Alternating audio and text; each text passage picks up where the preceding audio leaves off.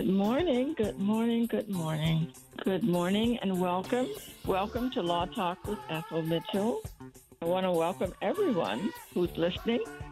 And we continue to bring you interesting and I think helpful programs throughout this time. Now, you handle complex divorce litigation, high net worth divorce, and contested custody. You also deal with people that got a lot of money and business owners and goodwill for athletes and hidden assets and more. So you are the perfect person to talk to us about Kim and Kanye. Talk to us about what are the issues that might come up in that particular trial. Oh, my God. That's a good one. And for those of you who may not know who we're talking about Kim Kardashian and Kanye West, okay? So tell us a little bit about it, please.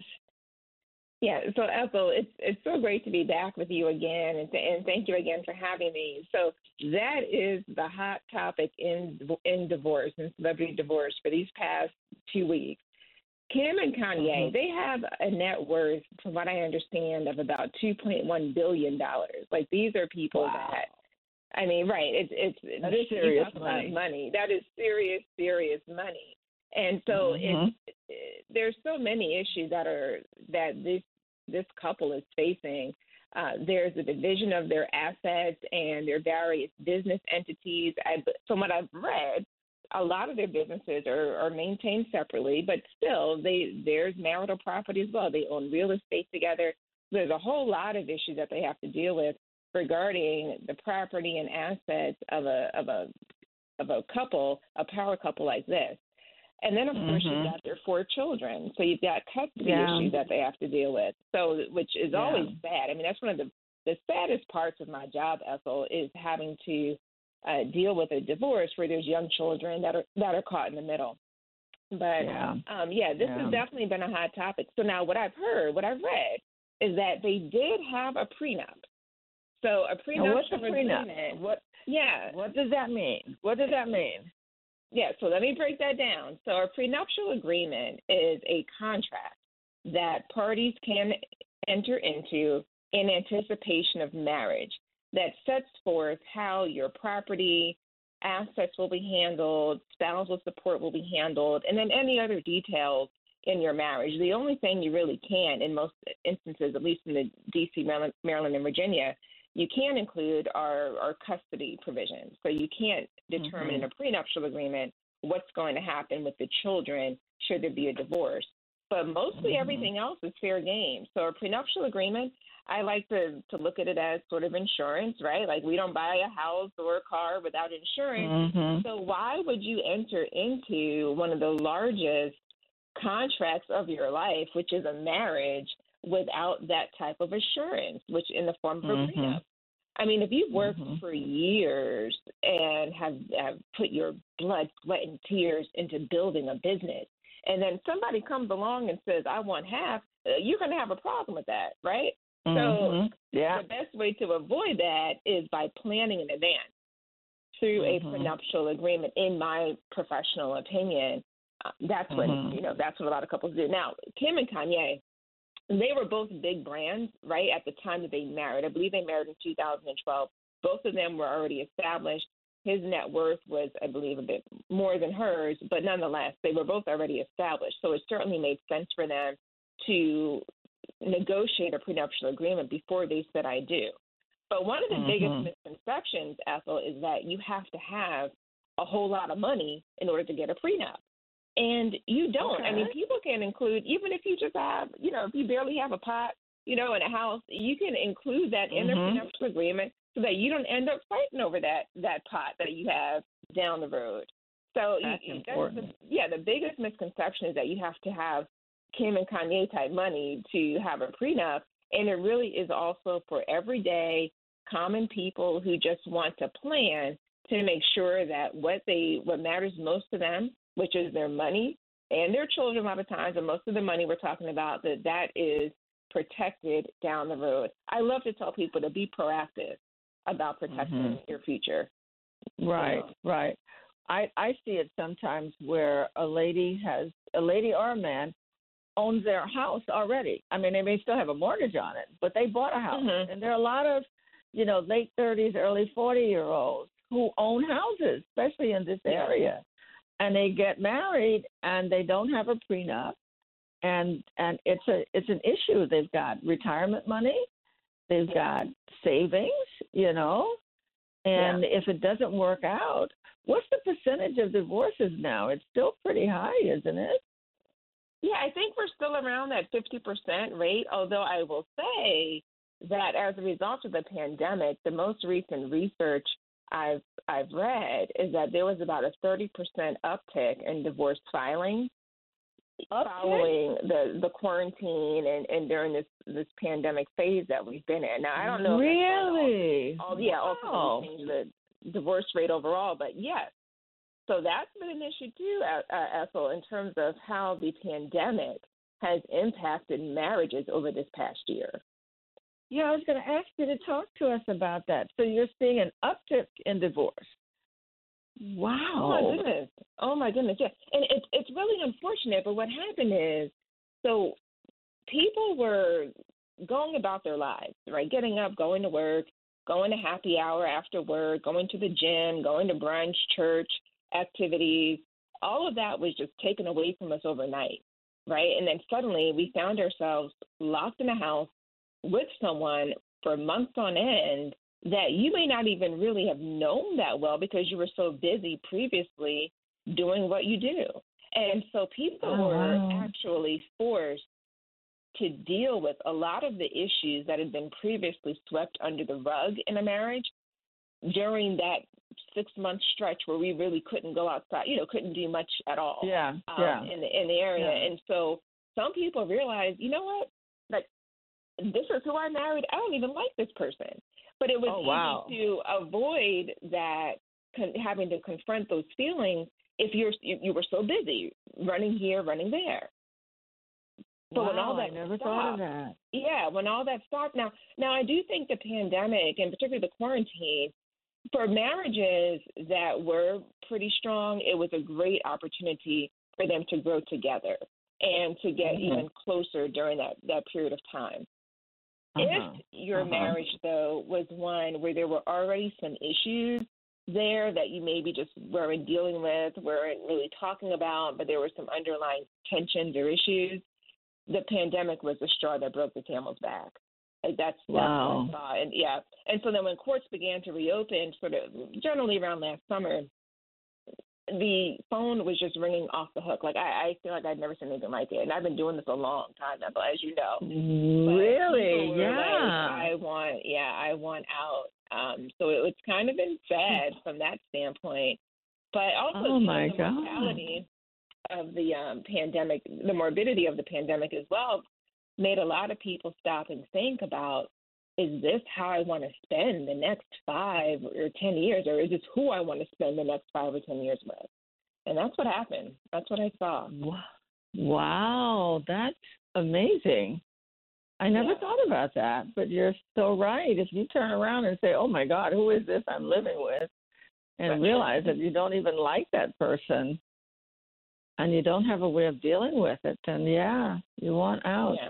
Plus, you see people dying all around you, and you realize, It was a rude awakening for a lot of people, or just an awakening for a lot of people when you saw what the numbers were like on the news every day. We were bombarded with the number of deaths. We've hit some sad numbers in terms of fatalities, and people just really began to rethink their lives and really how short life is. Right? That's what this has really brought to the forefront, is that this is a really, we got one chance at this thing called life. And so it made a lot of people, because I've seen people I've seen people come to me more with, maybe I do need to get my will done. Right. I can't keep putting it off, I can't keep putting it off. Wow. Michelle, tell me something. How is the having a prenup versus not having a prenup? How does that make a difference in a marriage and certainly later on, if God forbid the marriage goes south and you have to have a divorce, what difference does it make having a prenup? What does that do? Michelle? Hello, are you there? Hello? Yeah. Is Michelle there? Yeah, are you there? Yes, I'm here now. I didn't hear anything, but I hear you now. Oh, okay. That's what happens in between the break. I'm sorry. I was asking, what difference does having a prenuptial agreement, either having one or not having one, what difference does that make if the marriage goes south? What happens? And can it also deal with what happens when somebody dies as well? What difference does it make? Sure. So it makes a world of difference, right? It's the difference between whether you're going to be in a position to proceed more peacefully through your divorce, at least as it relates to property and support issues, or whether you're going to have to expend hours on end either trying to negotiate a settlement agreement or litigating and spending not just your time, but an extraordinary amount of money in a lot of cases trying to resolve the disputes between the parties. And remember, at the time that you're litigating your divorce, you probably don't have the best of feelings or sentiments toward your spouse. So you add to that whatever soured the marriage to begin with, and the bitterness that usually is involved, and it makes the process all that much more challenging at the end, when it can be avoided or at least minimized if you do the planning on the front end. And Ethel, at least if you plan in the beginning, that's when you're all in love and you want to be fair to the other side. And so, it's a lot more, it can be a lot more peaceful if you think about it and start planning in the beginning. Now, a lot of people say, well, I don't want a prenup because that's like you're planning for your marriage to fail, you're planning for divorce. And I say, no, it's actually planning for your marriage to succeed, because it gives you a platform for the couple to discuss a lot of issues that may not otherwise have come up during the marriage. So, before the marriage. So it gives you a chance to talk about the tough financial issues and talk about how you might feel if one party's contributing more financially versus another party, and whether you want there to be equal contribution, or whether one party wants to take care of the finances while another party takes care of the household, management, cleaning, cooking, whatever. So it gives you a chance to have a lot of these tough conversations that you otherwise may not have before the marriage. And when those tough conversations come up during the marriage, that's when the tensions begin to rise. But if you've taken the time to plan in advance, then it just helps to minimize the possibility for conflict. That doesn't mean there won't be any, but it helps you to at least have an idea and know where your partner's coming from before you say I do. It also gives you an out, right? If you start talking about the issues that can come up in a prenup and the person is saying some crazy things, it may give you pause. It may make you say, well, wait a minute, is this the right person for me? So either way, it's really a win-win situation. And Ethel, I've seen too many times couples who spend so much time and money planning for the wedding and not enough time planning for the marriage. And we've got to reverse that. We've got to put more emphasis on planning for the marriage in the hopes of reversing this soaring, these divorce rates and these numbers. That is great. So you say that it's really a planning for the marriage, not a planning for divorce. Yes, that's a good the way point. I look at it. Yeah. And you're so right about the money spent on weddings. I am stunned at the amount of money that, even when I'm doing trust for people, and part of the trust when you have young children, you're planning if God forbid you're dead and you're not around, and people will just very cavalierly say, well, and I want $25,000 or $50,000 for the wedding, to give her. or usually it's a her, So when my child gets married, if I'm not there, then they can spend this amount of money on a wedding. And I'm like, wow, why don't you just give that to them to start off their marriage, But I don't say it because it's up to people how they want to do that. Right. But, you don't hear people say, well, I want to leave X amount of money to help them facilitate, premarital counseling or marriage counseling. Like, no one's leaving money for their kids to do that. And that's really one of the most important parts of the process. It really is. Yeah. I spent some time in Ghana and went to their law school for a couple of months. And one of the things that I noticed was they always insist on prenuptial, not agreements, but counseling, and specific kinds of counseling. Yeah, like what happens when one of you gets mad? Do you get quiet? Do you withdraw? Do you yell? Do you scream? And those kind of really day-to-day things are talked about in their premarital counseling, which is critical. And they also test for sickle cell because it's so common.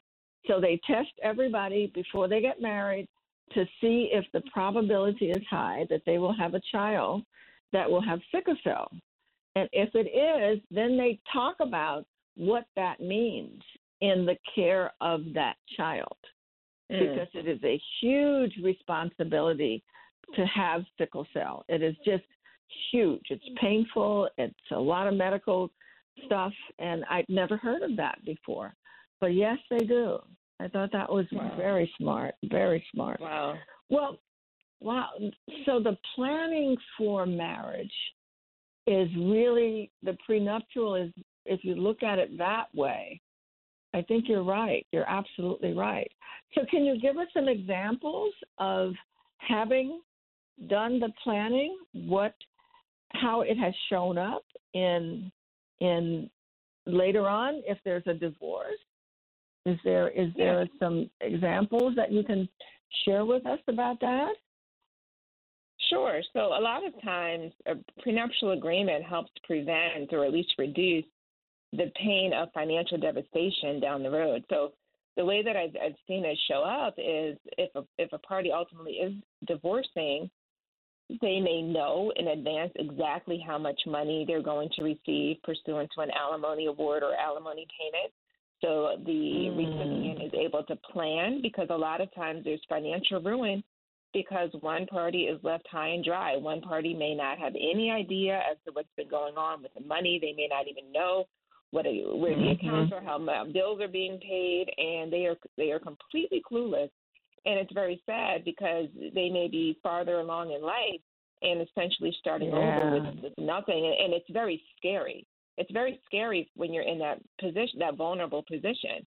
So a prenuptial agreement can give you also that peace of mind and that assurance to know that as we're winding up this union, that at least for the foreseeable future, for the next however many years or months, whatever it is, you can specify exactly how much you'll be receiving, and that party is able to plan better for it. So that's a good point. It's really helpful from that standpoint. Wow. I understand that we have a caller on the line. Good morning. May I help you? Do you have a question? Yes, I do. Thanks for taking my call. Hey, my question is, do prenups supersede laws that are already on the book? For example, I understand in the district, if you own property and you marry, then your spouse automatically after a year is on the deed. Can you have that written into a prenup that they waive their rights to that? And would that stand up in court? Michelle? Well, thanks for that question. One, I would tell you to look further into that law that you referenced, because that's not necessarily my understanding of the law. But nonetheless, a prenup, yes, the parties can absolutely agree in a prenuptial agreement in D.C. as to how a house or real estate is disposed of.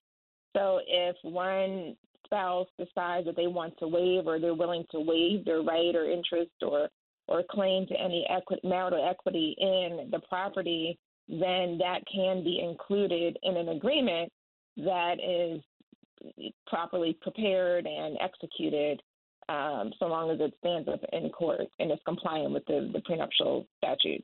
But yeah, that can be included in a document, and which is why it's good to plan. Mm-hmm. Okay, so in general, though, you can write things in, and if people are saying, I give that up, they can't come back later and try to contest that. So you raise an interesting point. Or successfully contest. Yeah, I was going to say, you raise an interesting point because people challenge prenups all the time. I mean, you probably are aware of that. So there are certain grounds and bases on which people can try to challenge a prenup. And if someone challenges the prenup, that's going to be up to a court of law to decide. I mean, some of the reasons people can argue that they signed a prenuptial agreement under duress, which means that they felt compelled to sign. The closer in time someone signs a prenup to the actual wedding date, the more susceptible a prenup is likely to be to that type of challenge in terms of signing under duress. So in other words, if someone is signing a document the morning of a wedding and there's 200 people in the audience waiting for you to walk down the aisle, that's a type of duress, one could argue. So there are some there, and there's a few other bases on which you can challenge a prenup. So, I can't speak to whether it would hold up in court, but can you include it? Absolutely. And hopefully if it's a well-crafted document and you've gotten the proper legal counsel, it will stand up in court. Okay, thank you. That was my question. Thank you, and have a good day. Very good question. You too. Yeah, thank you for calling in. If you have other questions, call in now, 1-800-450-7876. 1-800-450-7876. Michelle, why don't you give out your contact information right now, and then we'll continue the conversation, please. How can people get in touch with you, give out your website, and so forth like that, please? Sure. You can find me online at thomaslawdc.com. thomaslawdc.com. You can schedule online if you want to with my office. We practice in D.C., Maryland, and Virginia. Phone number 202-536-4841. We're also on multiple social media platforms at DC Divorce on Twitter, Instagram, Facebook, at Michelle C. Thomas, ESQ on Instagram, and on Clubhouse at Michelle C. Thomas, where I give chats and talks about family law. So please reach out. I love helping people, however I can. Very good. Thank you. Thank you very much. Tell me a little bit more. The time is going so quickly. Let's go on to co-parenting. What is that? What is co-parenting? Yeah, well, what it should be, Ethel, is two people who are prioritizing the needs of the children over their own personal vendettas and working together to try to make joint decisions and essentially create an environment that is in the children's best interest. So in a case like Kanye and Kim, just to go back to what we were talking about earlier, my understanding, they're both seeking joint custody of the kids. Now, there's 4 minor children. I understand they're living apart, that Kanye is living in Wyoming and Kim is in California. But so they're seeking joint custody, but what does that really mean, right? Joint custody doesn't necessarily mean equal time. So a commitment to co-parenting is when you're working together to figure out what kind of time-sharing schedule is best for the children. It's when you're not using the children as pawns just to get back at the other side, which I have a problem with that when people do that, which it happens commonly. But you really want to try to put your own bitterness. I mean, sometimes people are so blinded by their own bitterness that they cannot see the impact to the child of denying them the right to be with their father or be with their mother. You are really changing the core of who that child is when you operate from a space of vindictiveness and bitterness. So I really encourage strong co-parenting. And there are a lot of resources to help people learn how to co-parent. There are online parenting programs, there are online courses. Yeah, if you just go to, there's online courses that you can take to teach you how to communicate effectively. You cannot co-parent effectively without effective communication. It teaches you how to try to reach joint decisions and what to do if you can't reach joint decisions. So there's a lot of resources out there, and it's really important. So like that you try to get on the same page. Like one of the things from what I've read, I mean, I do not know Kim or Kanye, okay, but from what I've read, one of the issues that contributed to the demise of their marriage was their differences in parenting, that they had very different approaches to how the children should be raised. So, for example, you may remember that Kanye went on sort of a religious and spiritual journey a couple years ago, and then I understand he got stricter in his parenting. Like he wouldn't let North wear makeup.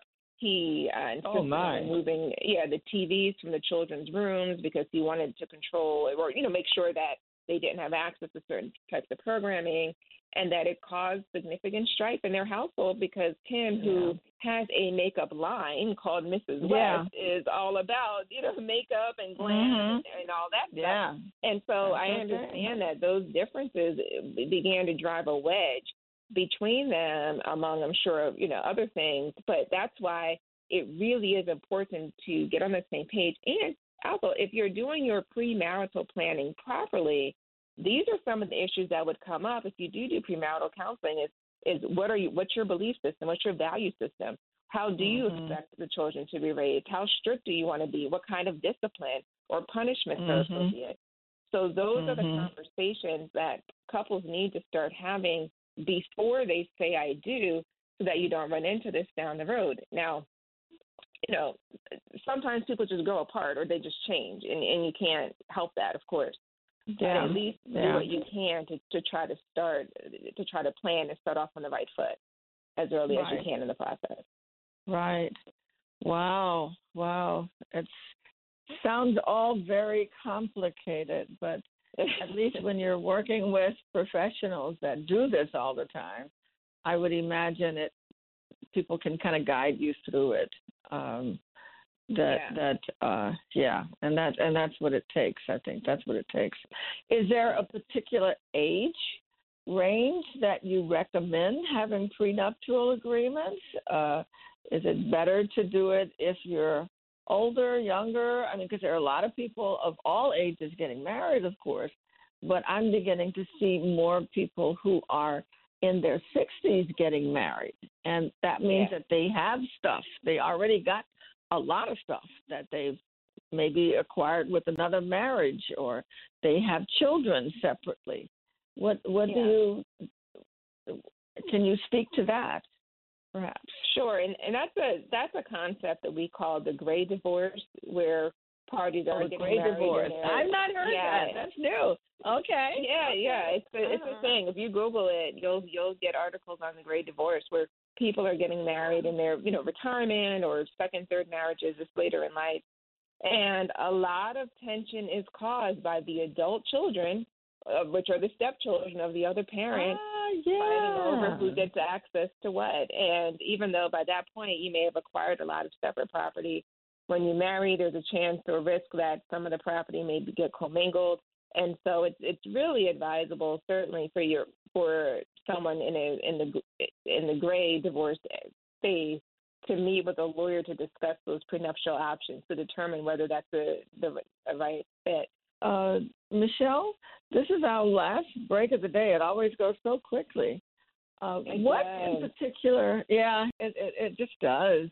What are some special or specific things that you want my listeners to think about for themselves and for their adult children and adult grandchildren? Because, people grow up, they get married, they do well, and it's always a concern, I think, what happens to not just yourself, but your child and your grandchild when they marry somebody that may or may not be appropriate, may or may not. What do you say to people when they're considering marriage? I say that you can choose to control your destiny and the destiny of your children in terms of what they're receiving through the proper planning, there is really no reason to avoid or the topic or the concept, because these are issues that are going to arise. They're either going to arise on the front end of the marriage or toward the back end. But at some point, you'll be faced with who gets to receive what, or what do I get to leave to what child, or, which of our adult children should receive this new home that we've brought together as part of the second or later in life marriage. So why not address the issues in the beginning when you're all both on the same page, you're both in love, and you want to do what's right and fair? That's the best time to try to craft an agreement that can give everyone the peace of mind and security that you need down the road to know that what you've spent your life building, the business and the money, the assets that you've spent your life building and investing in, is going to go to the child or to the organization that you want it to go to. So be proactive. I just say that really applies. And at a minimum, at least talk to a lawyer about what your options are and whether this is necessary. And that can include both, to your point, Ethel, a trust and estates lawyer like yourself, or a family lawyer, but at least have the conversation, gather information, and then make a decision as to whether you want to proceed or not. And people say, oh, well, it means you don't trust me and all that stuff. And it's like, I don't think that's the case, because you have to, having these conversations requires trust, because you have to put your finances on the table, engage in a lot of instances financial disclosure, and it's hard to do that with somebody you don't trust. So it actually sets the foundation for trust. So it's a really important concept. And then in terms of co-parenting, for those people who are in that stage, I say work on communicating effectively, work on documenting your communications, making sure that there's no ambiguity as to what you both have agreed to. Communicate respectfully. Okay, niceties go a long way. Good morning, good afternoon. It goes a long way, just being respectful. It does. And keep in mind that your children are watching you. They're watching. They're watching how you interact with the other parent. They're learning from you how men and women or two parents are supposed to interact. Correct. So keep that in the forefront as you navigate these issues of love, marriage, and divorce. Yeah. I years ago, before women became more active in the workforce, I used to do divorces, and inevitably it was the woman, especially if she stayed at home, who often became almost a pauper after a divorce and had the responsibility of taking care of the children. And often, because there was no prenups, she was often at the mercy of the husband's finances during the marriage. And then one thing that I noticed was that after the divorce, the husband usually turned around and got married all over again and started a whole nother family. And the first mother of his children was often left in a much worse off financial position than the second one. Or, it was just almost a pattern back in those days. Do you see much of that now? Is there a difference? Well, I think that's one of the reasons that the laws changed, at least in this area, many years ago, to develop this concept of factors, like equitable distribution factors, where the court weighs contributions to the family, to the household, in making these divisions of property. Because years ago, like you mentioned, everything may have been in the husband's name. The husband walked away with everything, and that was it. And then the legislature said, well, wait a minute, we need to figure out a method through which we value the woman's contributions. And I'm using man and women in a very traditional sense in terms of how things used to be. And so now the courts do value whoever's making the contributions to the household or caring for the kids, so that you can end up with a more equitable division in a lot of circumstances. But it has been a problem. Today it's not as much of a problem because we've got a lot of powerful, strong, successful women, and might I point to our vice president in the White, in the United States of America. So it's not. I don't see as much anymore such a lopsided financial position between parties or disparity between parties. Also, women are getting married later in life, and they're after they're achieving already. So the prenuptial agreement is really needed for both parties at this point. Women need a prenup sometimes because they're the ones who have soared in corporate America or in business. So it works both ways today, for sure. That's a good point. Yeah. I've seen a lot of young single women who are getting married. They own their own homes. They're buying their own homes. They've saved. They've been good savers, and they don't want to lose their stuff either. They don't want to lose their stuff if the marriage doesn't work out. And I have seen people who didn't have prenups. They get a divorce. They put the husband's name on the deed or the wife's name on the deed, the new one, and then they get a divorce and they can't get the name off the deed. I've seen that happen a lot too. Yeah, and a prenup would avoid that. Is that correct? Or could? A prenup would determine what would happen with that property. That's one of the things that a prenup can do based upon what the parties agree to. But that is one thing. When people get married and then add their spouse's name to the property or the marital home, one thing you can do, there's also a thing called postnuptial agreements, which parties can sign after they're already married to determine what happens with property. So I would suggest that you really think about what do you want to see happen with this if you're contemplating adding your spouse's name to a property that you have, particularly a property that you own prior to the marriage, which would have otherwise been your separate property. Yeah. Yeah. So that's very good advice. Well, Michelle, thank you so much for coming on. As always, you're always welcome to come back too. Please give out your contact information one more time, please. Sure, and thank you for having me. Your listeners can find me online at www.thomaslawdc.com, THOMASLAW.com, thomaslawdc.com, 202-536-4841. You can find me online at DC Divorce on Facebook, Twitter, Instagram, and at Michelle C. Thomas, ESQ on Instagram as well. So feel free to reach out. But thank you so much, Ethel. It's been an absolute pleasure. Oh, always a pleasure. And keep up the good work. Thank you all for listening. Yes, thank you all for listening. And please tune in next week from 8:30 to 10. We'll have some more very good information for you. I've got a few other lawyers that I have lined up to come on to talk about everything from litigation in probate cases. And so we'll have some more good information for you, as always, in the weeks to come. In the meantime, please do stay safe and be careful out there. We'll be back next week. Have a good day.